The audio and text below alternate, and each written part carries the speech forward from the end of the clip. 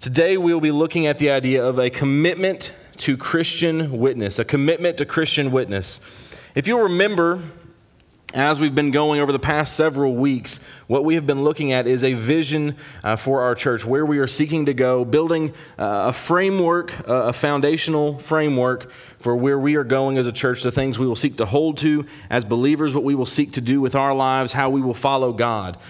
And each week has built a complete picture. It's important that we remember that all of these things work together. The first couple sermons were over the foundational things and then what we build upon it. So it's important that we remember that these things are not individual things that you can pick and choose which ones you want to try to be good at or which ones you want to try to strive for, but all of them together are what the church and what we as individual believers must do if we want to try to follow God with our lives. And so today we're coming to the idea of commitment to Christian witness. What does this mean? So the first several structural elements or internal things, what we do together as a body of believers, how we operate among each other, what the church does inside. And now we're looking at the external elements. What does the church do as we leave on Sunday, as we leave and go to live in the world? How should we live? What should we do? So the first thing we see is commitment to Christian witness. This is the way that we live our lives. There's a quote, I think, that almost gets it right. A lot of people have used it. I've heard it before. I don't really like it. And it's misattributed to St. Francis of Assisi, but it says, "Preach the gospel at all times. If necessary, use words." It almost gets there, but I don't like that quote. Because we see in Scripture, in Romans 10:17, so faith comes from what is heard, and what is heard comes through the message about Christ. You can't preach the gospel without sharing the good news of what Jesus has done. Right? So this idea that we can preach the gospel without words is lacking. It's not when necessary use words. Let's change it and look at it this way. Preach the gospel at all times, even when you cannot use words. So this idea of commitment to Christian witness is your life, the way that you live, your actual everyday life. Is it commitment? Is it consistent to what you say you believe about God? Your claim to be a Christian, your claim to follow God, your claim to follow Him, is your life lining up with what Scripture calls us to be? So that's what we're going to get into. And to do that, we're going to turn to Titus chapter 3. But first, I want to give you a background on the book of Titus, a little bit of a background on the book of Titus. So Titus was in Crete, an island near Greece, and the people there were not the best people. So in Titus chapter 1:12, this is what Paul, who's writing this letter, says. One of their very own prophets said, "Cretans are always liars, evil beasts, lazy gluttons." This testimony is true. That does not sound like what I would want someone to say about me, but it was well known in their world, among their own people, among those that weren't even there, that Cretans, people that lived in Crete, were liars, evil beasts, lazy gluttons, that they did not live a very moral life, that they were people that would try to take advantage of you, they were people that were difficult to be around. And that sets the stage for where they are, and it sets the stage for the place where Paul is writing to and where Titus is seeking to do ministry. And with that, we'll get to our passage for today, starting in verse 1 of chapter 3 in Titus. Remind them to submit to rulers and authorities, to obey, to be ready for every good work, to slander no one, to avoid fighting, and to be kind, always showing gentleness to all people. For we too were once foolish, disobedient, deceived, enslaved by various passions and pleasures, living in malice and envy, hateful, detesting one another. But when the kindness of God our Savior and His love for mankind appeared, He saved us, not by works of righteousness that we had done, but according to His mercy, through the washing of regeneration in renewal by the Holy Spirit. He poured out His Spirit on us abundantly through Jesus Christ our Savior, so that having been justified by His grace, we may become heirs with the hope of eternal life. This saying is trustworthy. I want you to insist on these things so that those who have believed God might be careful to devote themselves to good works. These are good and profitable for everyone. But avoid foolish debates, genealogies, quarrels, and disputes about the law, because they are unprofitable and worthless. Reject a divisive person after the first and second warning, for you know such a person has gone astray and is sinning. He is self-condemned. Let's go to the Lord in prayer as we continue to look at his word this morning. Father, we thank you. We thank you for your word and what it contains and how we can see what you call us to do, who you call us to be, how you call us to live by following you, by being obedient to your word. And Lord, I pray that today you would convict each and every one of us to be obedient to what your word calls us to be, to follow you, to lay aside what we want and our own desires and our own ideas that contradict Scripture. Lord, I pray that we would lay those aside, to simply seek to follow you and to be a good witness for you with our lives. It's in Jesus' name we pray. Amen. So the first thing we see, which is really the essential part of what it means to have a Christian witness, is that we must live like Christians. We should live like people who follow Christ.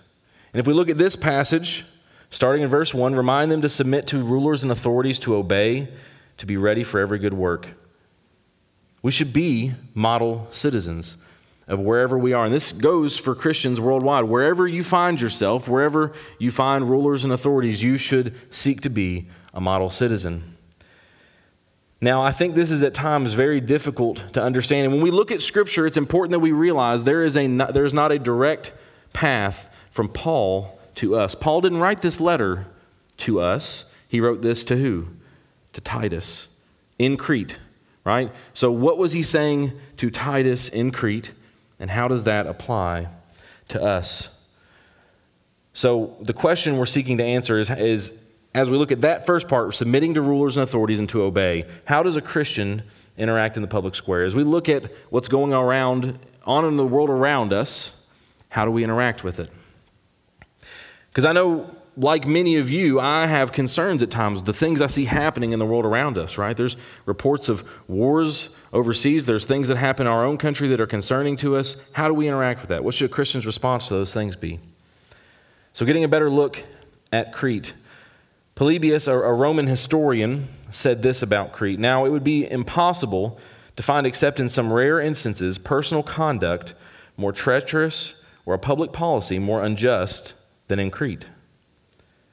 So what we see here is that even a historian that is not a Christian says these things about the people of Crete. And it's to this context that Paul says, remind them to submit to rulers and authorities and to obey. They are to be good citizens even in places that are difficult to be good citizens, where the rulers and authorities may not have a godly influence. We see a further explanation of this in Romans 13, 1 through 7. Let everyone submit to the governing authorities, since there is no authority except from God, and the authorities that exist are instituted by God. So then the one who resists the authority is opposing God's command, and those who oppose it will bring judgment on themselves. For rulers are not a terror to good conduct, but to bad.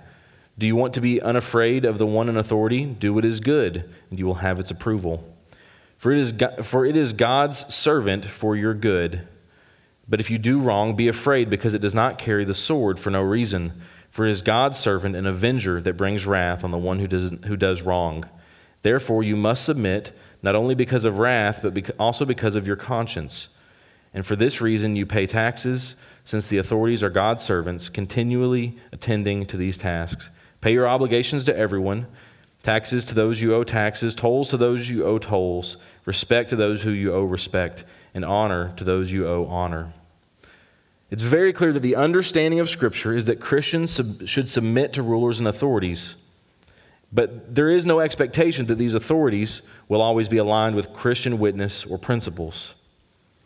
However, in Scripture, we do see a clear exception to this when they ask you to deny Christ or to exalt him over them. Right? Christians were killed by the Roman Empire for worshiping Christ. So at one point, these authorities told them, deny Christ. What did they do? They resisted. So this is the difficulty that we come into, because we see a place where we're called to submit to authorities and submit to rulers, but at the same time we see a refusal to submit and to be faithful even to the point of death. And I think the difficulty that we come into is all of the realm in between, all of the area that's in between. I don't think most of us would disagree that the laws that we have in our land serve benefits, as this talked about, right? Don't steal, right? If you steal, you're going to be punished by the law, by the government, and that is good. It actually lines up with God's word. But what about when there are things in society that begin to happen from the government, when things begin to happen that don't really make as much sense, when they're not something that's asking you to deny your faith, but they're not lined up with God's word either? See, it's easy when it's them asking you to deny your faith, because we're called to be faithful to the point of death. We should reject authority when they call us to compromise our Christian values. So in this world we live in, how does this look? In a democratic republic where we have regular local, state, and national elections where our voices are heard, what does it look like to submit and obey? I think there's a few things we can think of as guiding principles for involvement in public life. We should be involved in what is happening in the world. We should be involved in what's happening in the world. When God's people in Israel governed themselves, he expected them to follow his law. And so when we have a voice and we're able to interact and play a role in the life around us, we should seek to make sure that the government is doing things that would be honoring to God as far as we are able. Right? That means you should vote. You should take consideration into what's happening in the world around you. You should support things that are biblical and not support things that are not biblical. But it also means we should submit to authorities and obey even when we don't agree with them. This does not mean you conform and compromise biblical values, but just because you don't like a person or all of their stances does not mean it's a reason that we can reject outright what's going on. We must be a good citizen. But more than anything, we should not lose our Christian witness because of what is happening politically. We don't see a call to rebel and to revolt in Scripture. This is a time where there was the Roman Empire. We don't see Paul advocating for them to try to do a regime change, but what do we see? Be faithful to Christ. This is our first and foremost thing we must do. The call is to make disciples, not to try to influence people through the public square. There are too many Christians who are more focused on what's happening in Washington, D.C., than they are focused on what's happening in the throne room of God. We cannot shift our focus from God and his mission and his glory to things that are happening in this world. That doesn't mean we don't care about them. Doesn't mean we don't engage with them. Doesn't mean we don't support things that are accurate and try to advance the kingdom of God in whatever way we can. But we have to keep the primary thing the primary thing. We have to focus on what God has called us to do. What is the mission that God has called us to? And if we focus on other things in such a way that we lose our ability to share the gospel with people, that's a problem. If we focus on what's happening in the world rather than on the one who has saved us, we have a problem. And this is important. This is so important because we must be examples of God to this world. 2 Corinthians 5:20 says, "Therefore we are ambassadors for Christ, since God is making his appeal through us. We plead on Christ's behalf, be reconciled to God." And so the answer that we have to think about, what we have to consider is whether we are being good ambassadors for Christ or poor ambassadors. I know I may have shared this before. I think I've at least shared it on one occasion here, but growing up, you go on field trips and they say, you're an ambassador for this school. You represent this school. What you do represents the school that you're leaving. When you leave this place, when you go into your workplace, when you go into your families, where you go into traffic, into Walmart, wherever it may be that you're going, you are a representative of Christ. When you go to eat lunch after this today, you're a representative of Christ. You know how often I've heard that a waiter or waitress's least favorite time to work is Sunday afternoon because of the church crowd? That is what it looks like to have a poor Christian witness. Because you leave worshiping and celebrating our Savior to go and to berate a person. Right? James talks about that, taming the tongue. With our tongue, we both praise God who gave us life and at the same time curse men. These things shouldn't be so. We must have a commitment to Christian witness. So the question you need to ask is, if you are pleading on behalf of Christ, which we have to get to that too, which will be the next sermon that we have, evangelism and missions. But if we are pleading with others on behalf of Christ, is your life intriguing? When they look at your life, and you tell them about Christ, hey, Jesus saved me from my sins, he can save you too. Does your life look any different than theirs? Does your life intrigue them to want to know more about who Christ is? What's so different about you? Why are you so different? Why do you act the way you act? That should be the question a non-Christian asks when they interact with you. We are to live up to the role of ambassador we've been given. And as we continue through this passage, to be ready for every good work. Not some good works, every good work. Every opportunity we have, we should take it. To slander no one. Again, the way that we use our tongue, the way that we speak to others, the way we speak about others, is it honoring to God? To avoid fighting. One of the things that we see in 2 Timothy chapter 2, verse 4, no one serving as a soldier gets entangled in the concerns of civilian life. He seeks to please the commanding officer. When a soldier has a mission, when he has a task that he's been given, his job is to do it, right? To go and to fulfill the orders that have been given. Not to stop and get caught up in what's happening on the side of the road. Not to stop and get entangled in what he wants to do, but to fulfill the orders that he's been given. The question we have to ask, are we focused on the task we've been given, or are there things that we're allowing to distract us? Things that are maybe important, but less important, that have taken us off of our main goal. To be kind. And this is simple. This is what we teach children all the time, right? Treat others the way that you would want to be treated.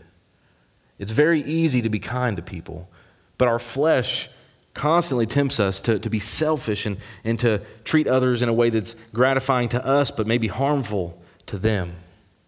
Showing gentleness to all people.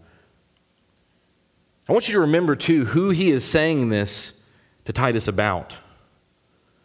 He's saying this about the people in Crete, the people who are liars, evil beasts, lazy. To be gentle, to be kind to all of these people. Regardless of who they are, what they believe, we are called to be kind, gentle, and loving to people while speaking truth.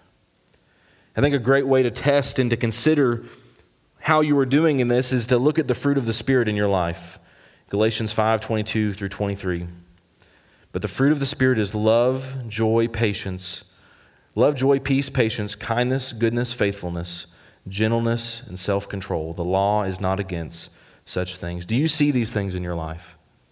Your everyday, regular life. Do you see the fruit of God's Spirit moving in your life? In the way you interact with others? This is what it means to be committed to Christian witness. Our lives resemble the life Christ calls us to live. When we share the gospel, it is already plainly visible and laid out in our lives.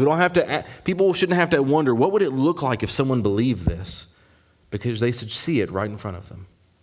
What would it mean for me to follow Christ? That question should not be what they have to ask, because they should see it right in front of them in the way that you live their life. Because, as we see later in this passage, we must remember our salvation. All right, so we got through the first couple passages, first two verses. That's all we've gotten through so far. For we too were once foolish, disobedient, deceived, enslaved by various passions and pleasures, living in malice and envy, hateful, detesting one another. But when the kindness of God, our Savior, and his love for mankind appeared, he saved us, not by works of righteousness that we had done, but according to his mercy, through the washing of regeneration and the renewal by the Holy Spirit. He poured out his life, his Spirit on us abundantly through Jesus Christ our Savior, so that having been justified by his grace, we might become heirs with the hope of eternal life. This saying is trustworthy. I want you to insist on these things, so that those who have believed God might be careful to devote themselves to good works. These are good and profitable for everyone. Everything that we've just talked about, everything that we've talked about how we should live out our faith in our life, how we should have fruit of the Spirit, how we should be concerned more with what God would have for us than what what's happening in the world, and how we engage with that. We should be more focused on our mission that God has given us rather than engaging all these other things. All of that hinges on what you have done with the gospel. Everything in Scripture depends on the gospel, because the gospel changes everything. This place where he said this quote about them being liars, evil beasts, and lazy gluttons was true, but this is where he's saying that we once walked like this. We were once like that. For we too were once foolish, disobedient, deceived, enslaved by various passions and pleasures, living in malice and envy, hateful, detesting one another. He's telling Titus to remember what God saved him from. Remember who he would be if Christ had not intervened. Because the next thing was, but when the kindness of God our Savior and his love for mankind appeared, he saved us. That's the story of being a Christian, is that you were going the way of everyone else. Sinful, lost. But the love of God appeared through Jesus Christ and what he did for you. And he saved you. And so what's the message here? That as Titus is among these people and as he's interacting with these people, not only should he live differently than they live, to not live like they live, but Christ's love is for those people too. In this, we must remember that Christ died for all people.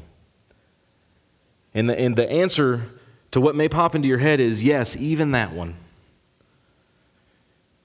Even the people that we think may be the furthest from God, they may have run from God, they may have heard the gospel and rejected, but Christ still died for that person.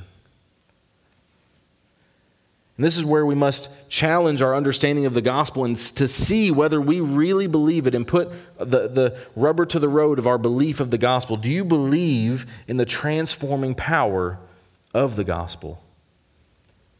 That he can take a person like the people described here in Crete and turn them into someone that's following Christ. You don't have to look further than the very first verse of this book. Paul, a servant of God, an apostle of Jesus Christ. Because he was previously Saul, murderous ravager of the church. Because when the grace of God appeared to Saul, everything changed. When he encountered the love available through Christ and the forgiveness and the life-changing power of the gospel, everything changed. Do you believe in the transforming power of the gospel? Because we have to remember our sinfulness, because we too once walked there. We have to remember the grace by which we have been saved. We have to remember that it is nothing that we did, nothing that it was from us, nothing that prompted God to do this for us, but when the kindness of God our Savior and his love for mankind appeared, he saved us, not by works of righteousness that we had done, but according to his mercy, unmerited, undeserving favor given by God because of his love for us. And we see that the beauty that we are saved in an instant to be renewed for a lifetime. So we see here the phrasing, through the washing of regeneration and renewal by the Holy Spirit, right? So when we talk about salvation, oftentimes what we will say is you are justified in an instant, right? When you accept Christ by faith, you make him your Lord and Savior, you are saved. There's nothing you have to do. There's nothing there's nothing lacking. Christ is sufficient for your salvation. And that's what this means here in regeneration. You are the washing of regeneration. You are formerly dead in your sins, raised to new life, regenerated by what Jesus has done, and then in renewal by the Holy Spirit. This is what we often talk about, sanctification, the lifelong process of being transformed and made to look more like Christ in our life. Saved and regenerated because of what Christ has done, renewed by the Holy Spirit. He poured out His Spirit on us abundantly through Jesus Christ, our Savior. This is the understanding of what it means to be born again. That's a word, a phrase. I remember hearing that a lot more when I was younger. Right? I think there was a phrase that Billy Graham used a lot about being born again. You must be born again. And I think that in the public life, there's kind of been a switch that's happened. I used to hear the reference of born-again Christians, and that's kind of been replaced in a lot of public media with the word evangelical Christian. Right? If you hear about the evangelical Christians, we would fall under that category. It's people that believe you must be saved, that you must be born again. I think that's a good belief because you know who said it? Jesus. In John chapter 3, verse 3. Jesus replied, he's talking to Nicodemus here, when Nicodemus came to him at night, "Truly I tell you, unless someone is born again, he cannot see the kingdom of God." Being born again, this is what happens when we understand our sinfulness and turn in faith to Christ. Paul explains this process in Ephesians 2, 4 through 5. "But God, who is rich in mercy, because of His great love that He had for us, made us alive with Christ, even though we were dead in trespasses. You are saved by grace." This is being born again.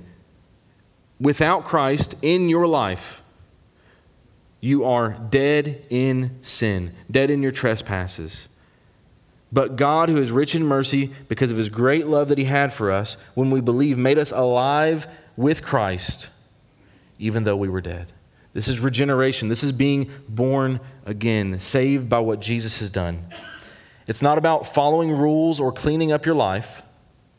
It is about coming to Jesus for life because you are dead in your sin. This is something that each person individually has to do. Your parents can't do it for you. Your spouse can't do it for you. Coming to church and attending and being faithful will not do it for you. It is only by the blood of Jesus that you can be saved. And then we are to be sanctified by the Spirit. The beautiful thing is that God gives us the power to live the life that God calls us to live. Galatians 5:16 says, "I say then, walk by the Spirit, and you will certainly not carry out the desire of the flesh." Isn't that wonderful? The beautiful thing about this is the Spirit that God has abundantly given to us through Jesus Christ our Savior. If we will walk according to what the Spirit guides us to do, walk in obedience to the Spirit, we will not gratify the desires of the flesh. When we sin, we are gratifying the desires of the flesh and ignoring the Spirit. That's the only two options. You walk in step with the Spirit, or you ignore the Spirit and you walk in the flesh. And so if we want to have this Christian witness we're talking about, we must rely on the Spirit's power in our life to obey Him, to be obedient. And because of all of this, our future is sure, so that we may become heirs with the hope of eternal life. No one can take what has been freely given to us by God. Because of what Jesus has done, we can know that we have eternal life, that we have eternity that waits, and no one can take that from you. No one can take what God has given freely. And then we see this idea that this saying is trustworthy. I want you to insist on these things so that those who have believed might be careful to devote themselves to good work. And this is why we have talked so much about the gospel today, because it's everything to this. We're talking about a commitment to Christian witness. Why should you have a commitment to Christian witness? Because of what Jesus has done for you. Not to save yourself, not to try to earn it, not to try to pay Him back, but because of what He has done, because of how He's called us to live differently, we walk in a new way. And what I think is so beautiful about this passage, so beautiful about the way that he's phrased things here, is there's a juxtaposition here in this scripture between what he says in chapter 1 and what he says here in chapter 3. Titus is only 3 chapters long. We're at the end of the book here. Again, we look at Titus 1:12. One of their very own prophets said, Cretans are always liars, evil beasts, lazy gluttons. This testimony is true. He says, this testimony about their sinfulness, this testimony about the way they're disobedient to God is true. What has been said is true about them. But in chapter 3, and I'm going to read it again, it's important. For we too were once foolish, disobedient, deceived, enslaved by various passions and pleasures, living in malice and envy, hateful, detesting one another. But when the kindness of God our Savior and his love for mankind appeared, he saved us, not by the works of righteousness that we had done, but according to his mercy, through the washing of regeneration and renewal by the Holy Spirit. He poured out his love on us abundantly through Jesus Christ our Savior, so that having been justified by his grace, we might become heirs with the hope of eternal life. And continuing on, this saying is trustworthy. This saying is trustworthy. So he says, hey, the things that they've said about him, this is true. This testimony, and it's the same word as logos. It's a different form of it, but logos. This word, this thing that's been said about them is true. And then he presents the gospel and he says, this saying is true. And what I see from that and what I think is so clear here is that no matter what may be true about someone, the power of God to save them is true, is more true than that. Wherever they may be, they can be saved. This is the gospel. Lost people saved and transformed by the power of God. And we are to live and interact with others as those who are saved by the power of God. And for this reason, and I don't think we need to ignore this part, for this reason we must discipline those who divide. This is what we see in this passage. Our primary focus is the gospel, and those who try to make it about something else are distracting from what our primary focus is. We see here, avoid foolish debates, genealogies, quarrels, and disputes about the law, because they are unprofitable and worthless. And then he goes further than that. We are called, and I believe that we are called to discipline these people. He says here, reject a divisive person after a first and second warning. Reject the divisive person after a first and second warning. So when someone is dividing and speaking and focusing on all these things that cause division and get people riled up that is not the gospel, Paul says here, warn them once, warn them twice, and then we're called to reject them. Why? Why do we do that? If we look elsewhere in Scripture, what is always the goal of discipline within the church? It's for reconciliation. It's not to punish. It's not to hurt them. It's not to make them feel bad about themselves. It is for the health of the body and for the health of that person. In 1 Corinthians, we see a picture of a man that is living a life that is egregiously sinful, doing things that he said not even the pagans would approve of. And they've warned him, they've tried to correct him, but he still won't listen. He's proud about it. You know what Paul tells them? Reject him, have nothing to do with him. Do you know what we see in 2 Corinthians? Welcome him back. He understands what he has done. We can't allow things to happen within the church that are focused on anything other than the gospel. When things become divisive, when things become issues, that is not what it should be about. And it's difficult to do this. It's difficult to look at how we should make those things play out within the church. But we see it in Scripture that we should hold each other to account for the health of the body, for the sake of the gospel. And this is true everywhere else in life. Everywhere else in life, if you are committed to something and you won't abide by what it should be, you get off of track, you don't show up for work, there's going to be discipline involved. And in the church, we must make sure that the gospel remains the primary thing we're about. Because everything is about that. Everything is about what God has done for us. We should live our lives based upon what God has done for us and be committed to our Christian witness. So my question for you today, what does your witness look like? Are you a good example of a Christian in the way you live your life? When you leave this place, right? Casting Crowns had a wonderful album that was titled The Altar and the Door. Right? It's this idea that God, help me not forget between the distance between the altar where you come to pray and to ask God to help you follow Him more. Help me not forget between the altar and the door what you've done in my life. Help me not to go from this place and to live a life that's counter to what you've called me to live. Because when you share the gospel, you've already been presenting a case for what you're sharing.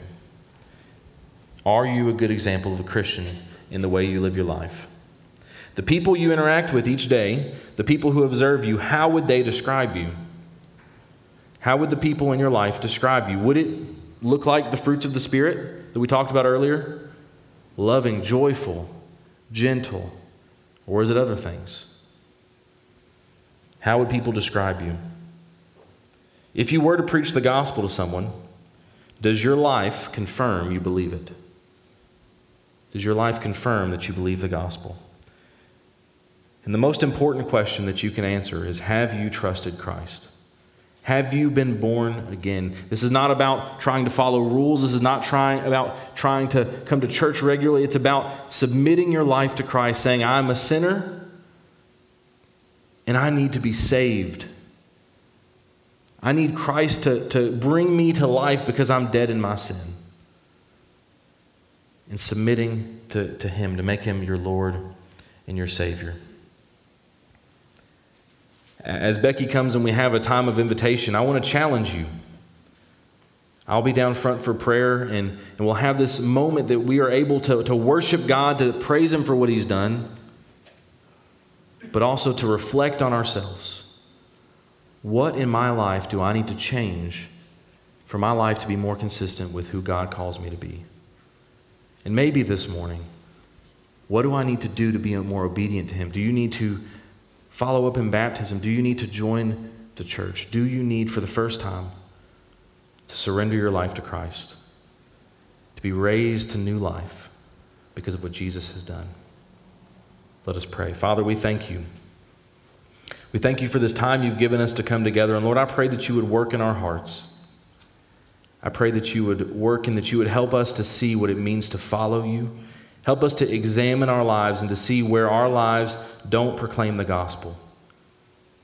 Help us to be people that at all times, even when we can't use words, even when we're not speaking, are living so obedient to You that people can see Your love and Your grace and what You've done through the way we live our lives. And God, I pray that if there's any that need to follow You in obedience today, that they would be willing to do so. It's in Jesus' name we pray. Amen. Will you stand?